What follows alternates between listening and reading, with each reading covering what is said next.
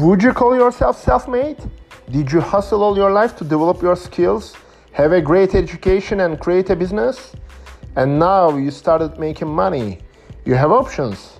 An expensive bottle of French wine, a fancy electric car, or a luxury trip to Bali. Yes, those are all possible. What about investing in companies which will work for you? A self-made person will find ways to make intelligent choices and create a stock portfolio for the long term.